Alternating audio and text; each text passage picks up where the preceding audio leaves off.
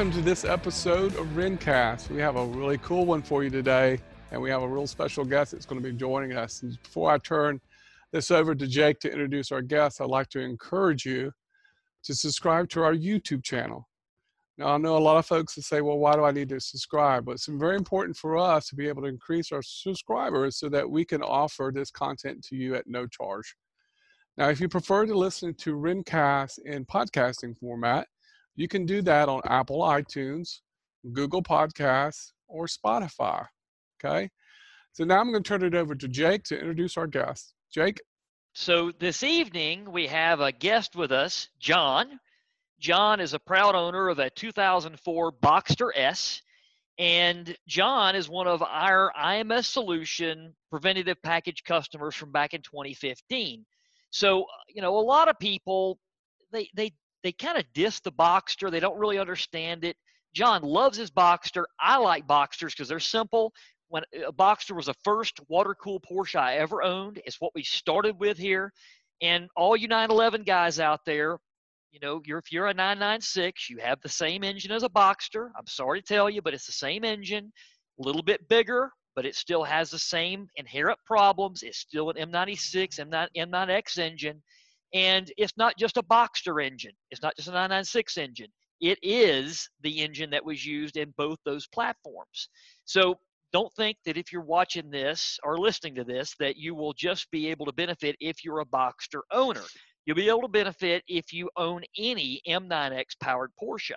And even if you don't, you'll understand a lot more about IMS bearing failures, IMS solution, and all these things as we go along. If you didn't understand it before, you'll understand it now, and you'll understand it from a different perspective because we're going to have a guy here who has lived it. So to me, that's important because I'm the inventor. I'm the developer. I don't sell this stuff anymore. I don't care about sales. Sales isn't my thing. I'm not a people person. I'm a mechanical person. I make machines live. I manipulate machines. I'm not here to be your friend. I'm not here to be your buddy. I'm not here to make you think that I'm something I'm not. What I'm here is to manipulate a machine and make it freaking work. That's my idea. That's what I do. And John appreciated that. And John brought his car to us from out of state, and he left it with us in our care and control. And now I'm going to let John help you understand what he went through with that. So, John, if you can tell them a little bit about the background, why you bought the Boxster, why you pretty much immediately brought it to us pretty much right after you bought the car, what the driving factor was behind that, and then why you chose us to install the IMS solution. Well, thank you so much, Jake. I'm so happy to share my story with everyone out there. So basically, I'm a sports car fanatic, and I love convertibles. And I had a 1993 Mazda Miata, and it was my only car for 20 plus years. And I was getting a little bit older. My wife and I like to take driving vacations. It's what we like to do. We like to hop in the car and just drive. And so I said, hey, honey, I want a little bit bigger car than the Miata. I'm thinking about getting a Porsche Boxster. She says, great. So I started doing some research, and I knew nothing about Porsches other than I knew they were supposedly great cars. Well, in my research, I joined the forums and started reading and looked around and discovered this IMS problem. And Peter Egan, who is a columnist for Road Track magazine, had a Boxster, and it blew up and grenaded on him. And they talked about the CEL came on. Well, that's the change engine light, and it grenaded. And I thought, holy crap, what am I getting into? Maybe I don't want one of these things. So I started doing some research, and I discovered that you had invented this IMS solution. And I have enough of an engineering background to realize that, gee, a diamond-like coating on a plain bearing fed with clean oil, replacing a roller bearing with races and all these moving parts, yeah, that makes sense to me. So I called your shop, and I got a hold of Judd, who was working for you at the time. I don't know if Judd's still there. Still there. General manager, yeah. He's still there. Yep. Great guy. And I had not bought a Porsche, did not own a Porsche. I cold called out of the blue, got a hold of Judd. Judd talked to me for an hour and a half. Didn't ask for money, didn't ask for anything. He said, well, this is what you got to look out for, gave me all the ins and outs, said you really should do a pre-purchase inspection. And it was so, it put me at ease knowing after speaking with Judd, I realized what I had to do. So I kind of factored in the cost of your preventative maintenance list, the IMS bearing, replacing the cam chain tensioners, the AOS, the water pump, and so on. So I found a car in Chattanooga. I had a buddy of mine that happened to be in Chattanooga. He looked at the car, he drove the car, he said, man, you need to buy this car. Didn't do a PPI, which I know is wrong, but I had the whole history of the car. Yeah, I know. I took a chance. I rolled the dice. I got lucky. So I rented a car one way to Chattanooga, bought the car, drove it back home to my home down here on the Gulf Coast, and I immediately put it on a flatbed and sent it to your shop.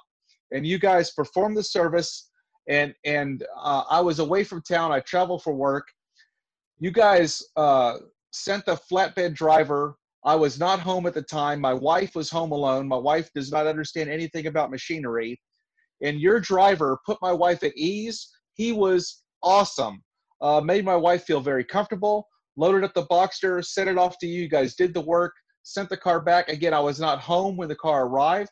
The guy made my wife feel very comfortable, unloaded the car, and that was 2015 when that happened. Again, I bought the car because we like to take driving vacations. And now here it is, 2020, 5 years later, and I've put 40,000 miles on the car. We've driven that car to Savannah, Charleston, the Grand Canyon, all over Utah, the Mighty Five national parks in Utah. We drove it to Colorado, drove all around Colorado, drove through mountain passes at 12,000 feet, went to Aspen, all over the Texas Hill Country, Arkansas for the fall foliage tours.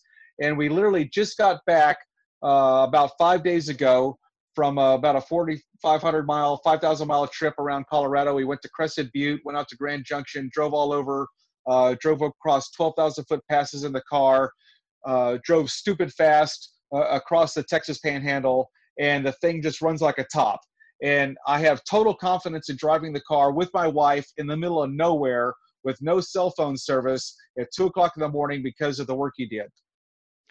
Well, I mean that's what we like, right? You know, to me that means that we whipped the machine, we manipulated the machine, and we created something that not only performs, but it gives you that peace of mind. And that's the thing that you just don't have a lot of times. And that's what, you know, when you first buy one of these cars, we get this question every day, sometimes multiple times a day. I'm worried. Well, you know, we get it. And at the same time, you know, it's hard to tell people the truth about these engines and not worry them. It's never the goal to worry somebody. All I want to do is plant that seed to let you know that you can do some things to address these issues and make a great car out of a car that has a crippled engine. You know, that's the problem. You know, the rest of the car, like we talked about last week, Bobby, these cars, they just don't have problems. The car doesn't have problems. So it made sense that we did all this. And it's like when I invented the IMS solution, we looked at all the costs it was going to take to do this and how many years at that time we thought we were going to spend on it, but it ended up being double that amount of time. And I said, why do we need to do it? Are these cars going to be thrown away? You know, is it going to become just a Miata? Is it going to become something that nobody cares about because there's so many of them out there and they're water cooled? Are they going to have that cult following? And they have, right? They really have. And the reason why they have is because it's a damn good car. I mean, you know, when you go on these trips, don't ever be worried about your brakes or your transmission. That stuff never breaks, right? But that idea, that mindset of it being something that is one and done. You do it, you bite the bullet, you buy the right car, you spend the right money, you spend it on the right things, and you address it, and it's done. And I see too many people that buy these cars right away. And a classic is they always want to go buy new floor mats. I don't know what it is. Right away, they want to go buy new floor mats, right? That's just what they do. And it's just crazy. So they go look up floor mats for the car, and then they Google something, and it pops up Porsche engine failure. They're like, huh? Didn't know anything about that. And then they start figuring it out after they just bought a car that now they're in love with. So you're in a different boat than that. You knew about the problem beforehand. You bought the right car. You didn't get a PPI, but you knew you were going to send it to us, and maybe that was going to cancel that out. Jake, right? I have a question Go ahead, for him. Yeah. You know, I spend a lot of time on the forums too, and it's just my opinion that people are more reactive than proactive when they purchase a vehicle, right? They're looking at the wrong things. But you are a very unique owner. You actually already started doing your homework. So I was just curious, how much time did you spend before you purchased this car? But you went into this car knowing, hey, we need to make this car right and make it, you know, basically, well, I guess what your feelings are like mine. You know, when I bought my 996, I'm immediately calling Jake and saying, we need to get this IMS solution in this thing. Because it just made sense to me, because I'm listening at the history of the 911 and the plain bearing design. And I'm thinking, hey, why would they go with a ball bearing? You know, so my whole thing from the start was like, we want to get this thing and get it into Flat Six Innovations and get an IMS solution on installed. So how much time did you spend, John? I mean, what did you look at? What were the things going on in your mind? Were you just Googling and all of a sudden, boom, it happened? Or what? Well, so I've been a car enthusiast my whole life, and yeah, I grew up reading Road and Track and Car and Driver, and I have a lot of friends in the car business. I've worked closely with people in the car business, and I have enough of an engineering background to understand how machinery works, and I've turned a wrench in my life. And I ride motorcycles, which also helps, because if you ride a motorcycle, you learn how to maintain your motorcycle. You just do. You know, the art of motorcycle maintenance. It's very Zen-like. Somebody wrote a book about that. So I spent about 3 months researching the Boxster when I decided I wanted one. And I'd always lusted after them, but I never could afford one. I'm a working guy. I don't make a lot of money. And the Miata was spectacular. I loved my Miata. I raced my Miata. I tracked it. My wife and I drove it all over the country. I drove the Miata everywhere, to all 4 corners of the country. But it was time for a bigger car. Always wanted a Boxster. I thought they were beautiful, mid-engine, perfect. How many mid-engine 2-seat convertibles are there? Not many, right? And the Boxster was the one. And so I joined the 986 forum and started reading the forums. I joined Renlist and started reading the forums. Oh my God, the forums are filled with nut jobs. Oh, I know. So, I know. So I mean, they're called John. It's a forumite. A forumite. Yeah. It is a form. It's basically a parasite. It's a parasite. Yeah. So it's a forumite form of parasite. Go ahead. Right. Roger that. So so it took me about 3 months of just reading nonstop to figure out, okay, that guy I think is okay. That guy's nuts. This guy's got to be a 15-year-old.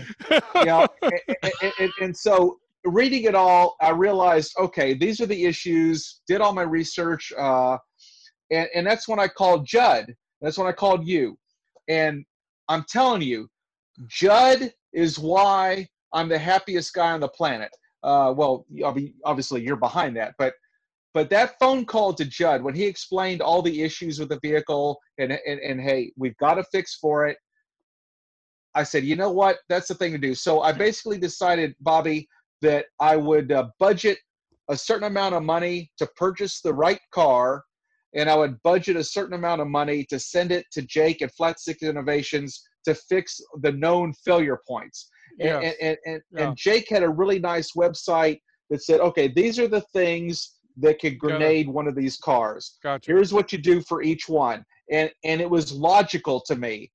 If you know about machinery, it's logical. The IMS solution, logical. The cam chain tensioner is logical. The AOS, logical. The water pump, logical. You can see why they failed. It makes sense. Yes. I mean, it's like I wish everybody would take this attitude, because it's not just unique to a Porsche. Every car has failure points. Oh, every car. You know, if you don't address it, you're going to be on the side of the road. So when I'm listening to you talk, I think about you wanting to take your wife and have a great trip. You don't want to be left on the side of the road. You don't want to Exactly. experience catastrophic engine failure when you're trying to have Yeah. fun on a vacation. Yeah. So again, I've done my share of racing. I'm not race car guy anymore. That was a younger version of me. I wanted a vacation car to take my wife across country and not worry about breaking down in the middle of Utah at 3 a.m. in a thunderstorm. And I wanted a reliable, fun car, and that's what I have, thanks to you guys. This car is the most amazing car I've ever owned. Every day I find new things about it that I love. Every day I find something about it, I go, wow, that's exactly the way I would have built it. And, Yeah, and well, it's just so much fun. You know, as I was telling you when we before we started our show, you know, I'm a big 996 fan, but everybody that's had these Boxsters, man, he said, Bobby, you got to try this mid-engine design. They just turn the engine around and it just changes the whole dynamics of the car. Well, I mean, and the engine is where it belongs. That's the way I look at it, right? And if Porsche finally figured that out again, look at the race car, right? I mean, you know, that's the thing. They finally put the engine where it belongs, in the middle. But I know the reason why they didn't do it. And hey, trust me, I love a rear engine car. They might be a tail dragger, but I love it. I mean, I've been driving a Volkswagen all my life, and I drive more Volkswagens than I do Porsches these days. But John, you're a perfect example of our customer, not just from an IMS solution perspective, but a guy that, you know, comes to us honestly because he's had a failure, and he either thought it was hype. Usually our customers don't think it was hype. They just didn't want to deal with it and have the car off the road for a long time when it was not necessary as far as they were concerned. And, you know, I kind of get that. But like with you, the car was low mileage. It had like 25,000 miles on it at the time, right? Yeah. So it was a lower mileage car, you know, and it was a good car all the way around. There's not much that happens to a Boxster S other than IMS stuff, obviously, and the cam chain tensioners and all that stuff that we did. But, you know, when you texted me the other day and you said, hey, I just got back from this trip, I said, dude, what did I say? I said, you need to change the crank position sensor, right? Before your next trip, do that. You know why? Because we're seeing those take engines out. I personally had one leave me on the side of the road, only a mile away, right? And my wife had to come pick me up and rescue me in a 996. It belonged to a customer because the crank sensor failed. Now, crank sensors are failing. So crank sensor and your fuel pump relay. Fuel pump relays are leaving people on the side of the road, you know. And the thing is, when you put a new one in it, then take your old one and keep it in the glove box because it'll be your backup, right? So, I mean, that's the thing that we notice is over time, the time and service, the practical application, seeing what happens, gathering the trend data. You know, if I'd have talked to somebody 3 or 4 years ago, I would have said, change your crank position sensor. We weren't seeing them fail. Yeah, every now and then one failed, but now we're seeing problems, hot start problems, all that sort of thing, and we're seeing fuel pump issues. Now, I also told you, change your fuel pump. Now, your car's only got 65,000 miles on it at this point, but it's also been in service for 16 years. Right. That is 16 years being exposed to modern fuel, at least since 2007, the worst modern fuel. And we know that those fuel vapors and all that stuff is killing pumps. That's why I told you before you go out again, new fuel pump relay, a new fuel pump, and change a crank sensor. Because one of those is what I think would leave you on the side of the road. Now, like you said, when you called and you talked to Judd, I think it's important people understand I don't have any salespeople, right? Nobody here is a salesperson, right? I've never trained a salesperson. I would never have a salesperson.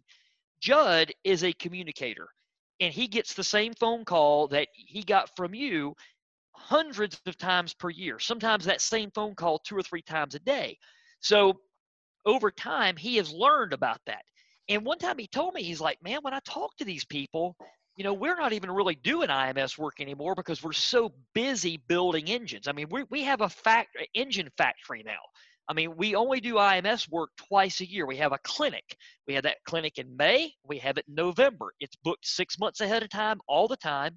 We do about 12 cars back to back to back, take them through all the processes, and that's what we do. But he tells me, look, you know, I talk to these people and I answer all the questions, but I kind of feel like I'm doing the company an injustice because we don't sell IMS products. You can't even buy a solution from me if you try. You can't buy tools from me if you try. And he says, we're only doing 12 of these or 15 of these jobs a year. Do you want me to take the time with these people? I said, it's imperative that you take the time with the people, because if you don't take the time with the people, they're going to get information from somebody that has absolutely no idea what the hell he's talking about. He's stolen an idea from somebody on Pelican Parts forums, and he's created a product that's an absolute joke, and the guy doesn't even know it. He doesn't even know what he's got. And moreover, he used to be a customer of Ellen Engineering before he thought he would get smart and start trying to make money. And all these people jumped on the bandwagon. So that's one reason why I think it's important that people understand the difference between the IMS solution as a product and just a solution to a problem that people always talk about, right? There's a reason why when I invented this thing, it took me forever to come up with a name. Now, nobody knew that because nobody knew the thing existed. I remember the first time we built one of these, an engine and had a solution in it years ago, before anybody knew it existed. The guy took it to a dealership in somewhere in South Carolina, and the dealership called and said, "Is this thing got some kind of hydraulic clutch in it? Why is there an oil line going up to it?" He took it there to have the oil changed, and they're like, "What the hell is this oil line?" I just played dumb. They never figured it out, right? And then I did a little trick one time where I hid a camera underneath the car and let a dealership find the IMS solution, and they had no idea what they were looking at. That's another thing. But anyway, what I'm getting at is it's important that people understand when they're trying to make a decision about a car and about how to attack that car from a preventative perspective, that they understand that they want to do what you did. No, and I don't even care what product you buy. I don't care. It doesn't matter to me. I got cut apart IMS bearings around here and all that. I live, eat, and breathe this stuff, but I don't sell it. I don't give a damn what you buy, honestly. Just if you buy some copycat product, keep my phone number in your wallet. That's all I ask you. Because you might need it, but you don't need it because you did what you're supposed to do, and you did what was smart. Well, actually, I do need your phone number in my pocket, and I'm glad I have it because here's why. So the car has been spectacular. We've driven it to the Grand Canyon. We've driven it to Zion National Park, to Canyonlands National Park. We've driven it to Capitol Reef National Park, which I doubt most people have been to. We've driven it to Arches National Park, all over the country. And you should have pictures of the car and all of those national parks. But after I got the car back from you, I did not understand cable shifters. I came from a rod shifter Miata where I would just slam shifts, and I did not understand that you have to treat the gear shift lever like an egg in a Porsche. And I popped out the shifter cable off the little bracket on the back of the transmission, and my wife and I were stranded. But the first week we had the car after we got it back from you, and I called you in a panic.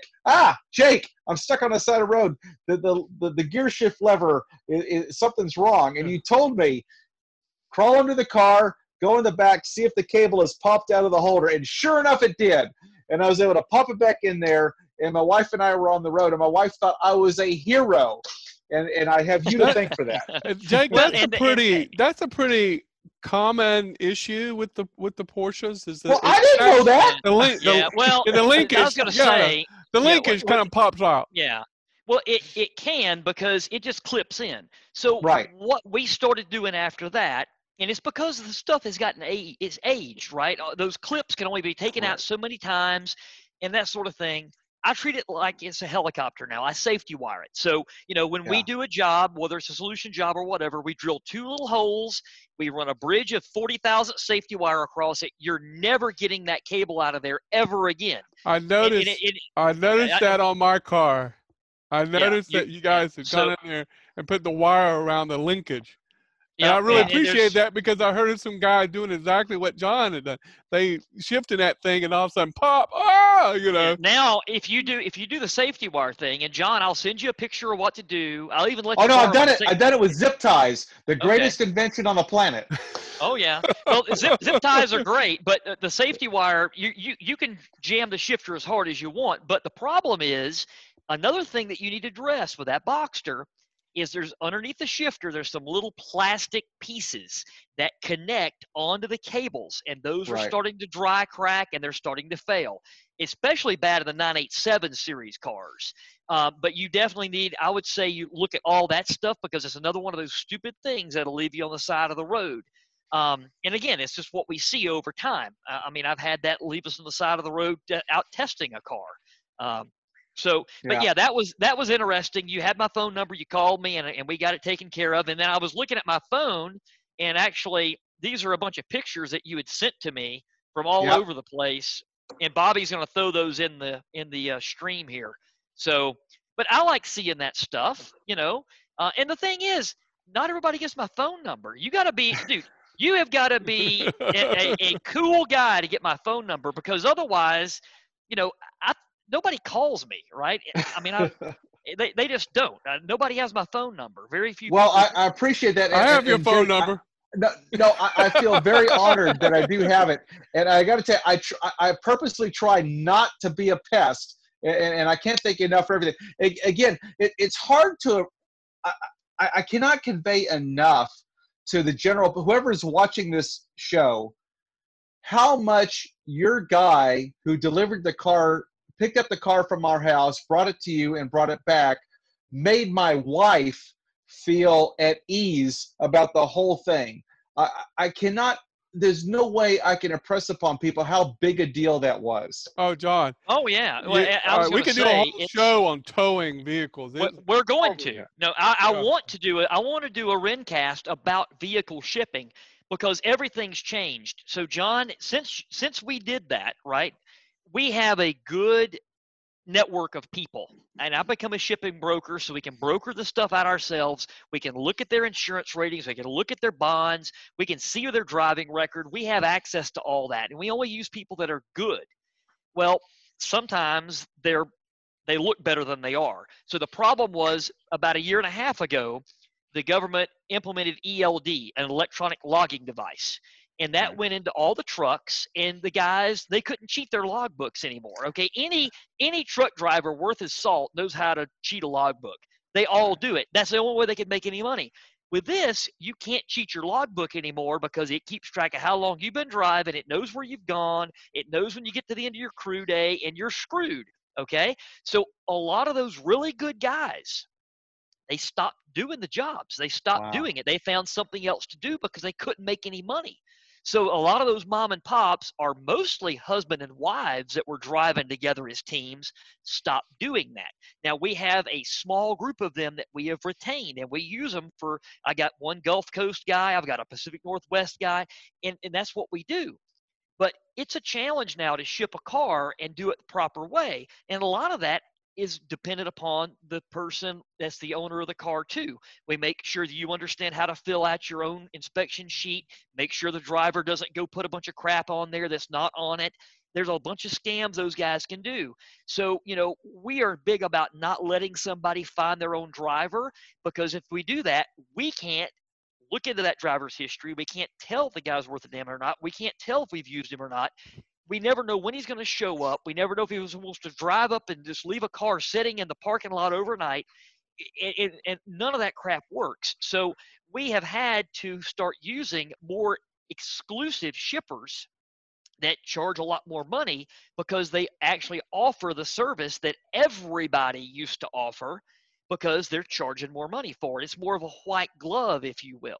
So, you know, you can't expect that experience to be the way it was now, you know, now the way it was back then, even though I think we got the guy that drove your car is still hauling for us. I think he's still hauling.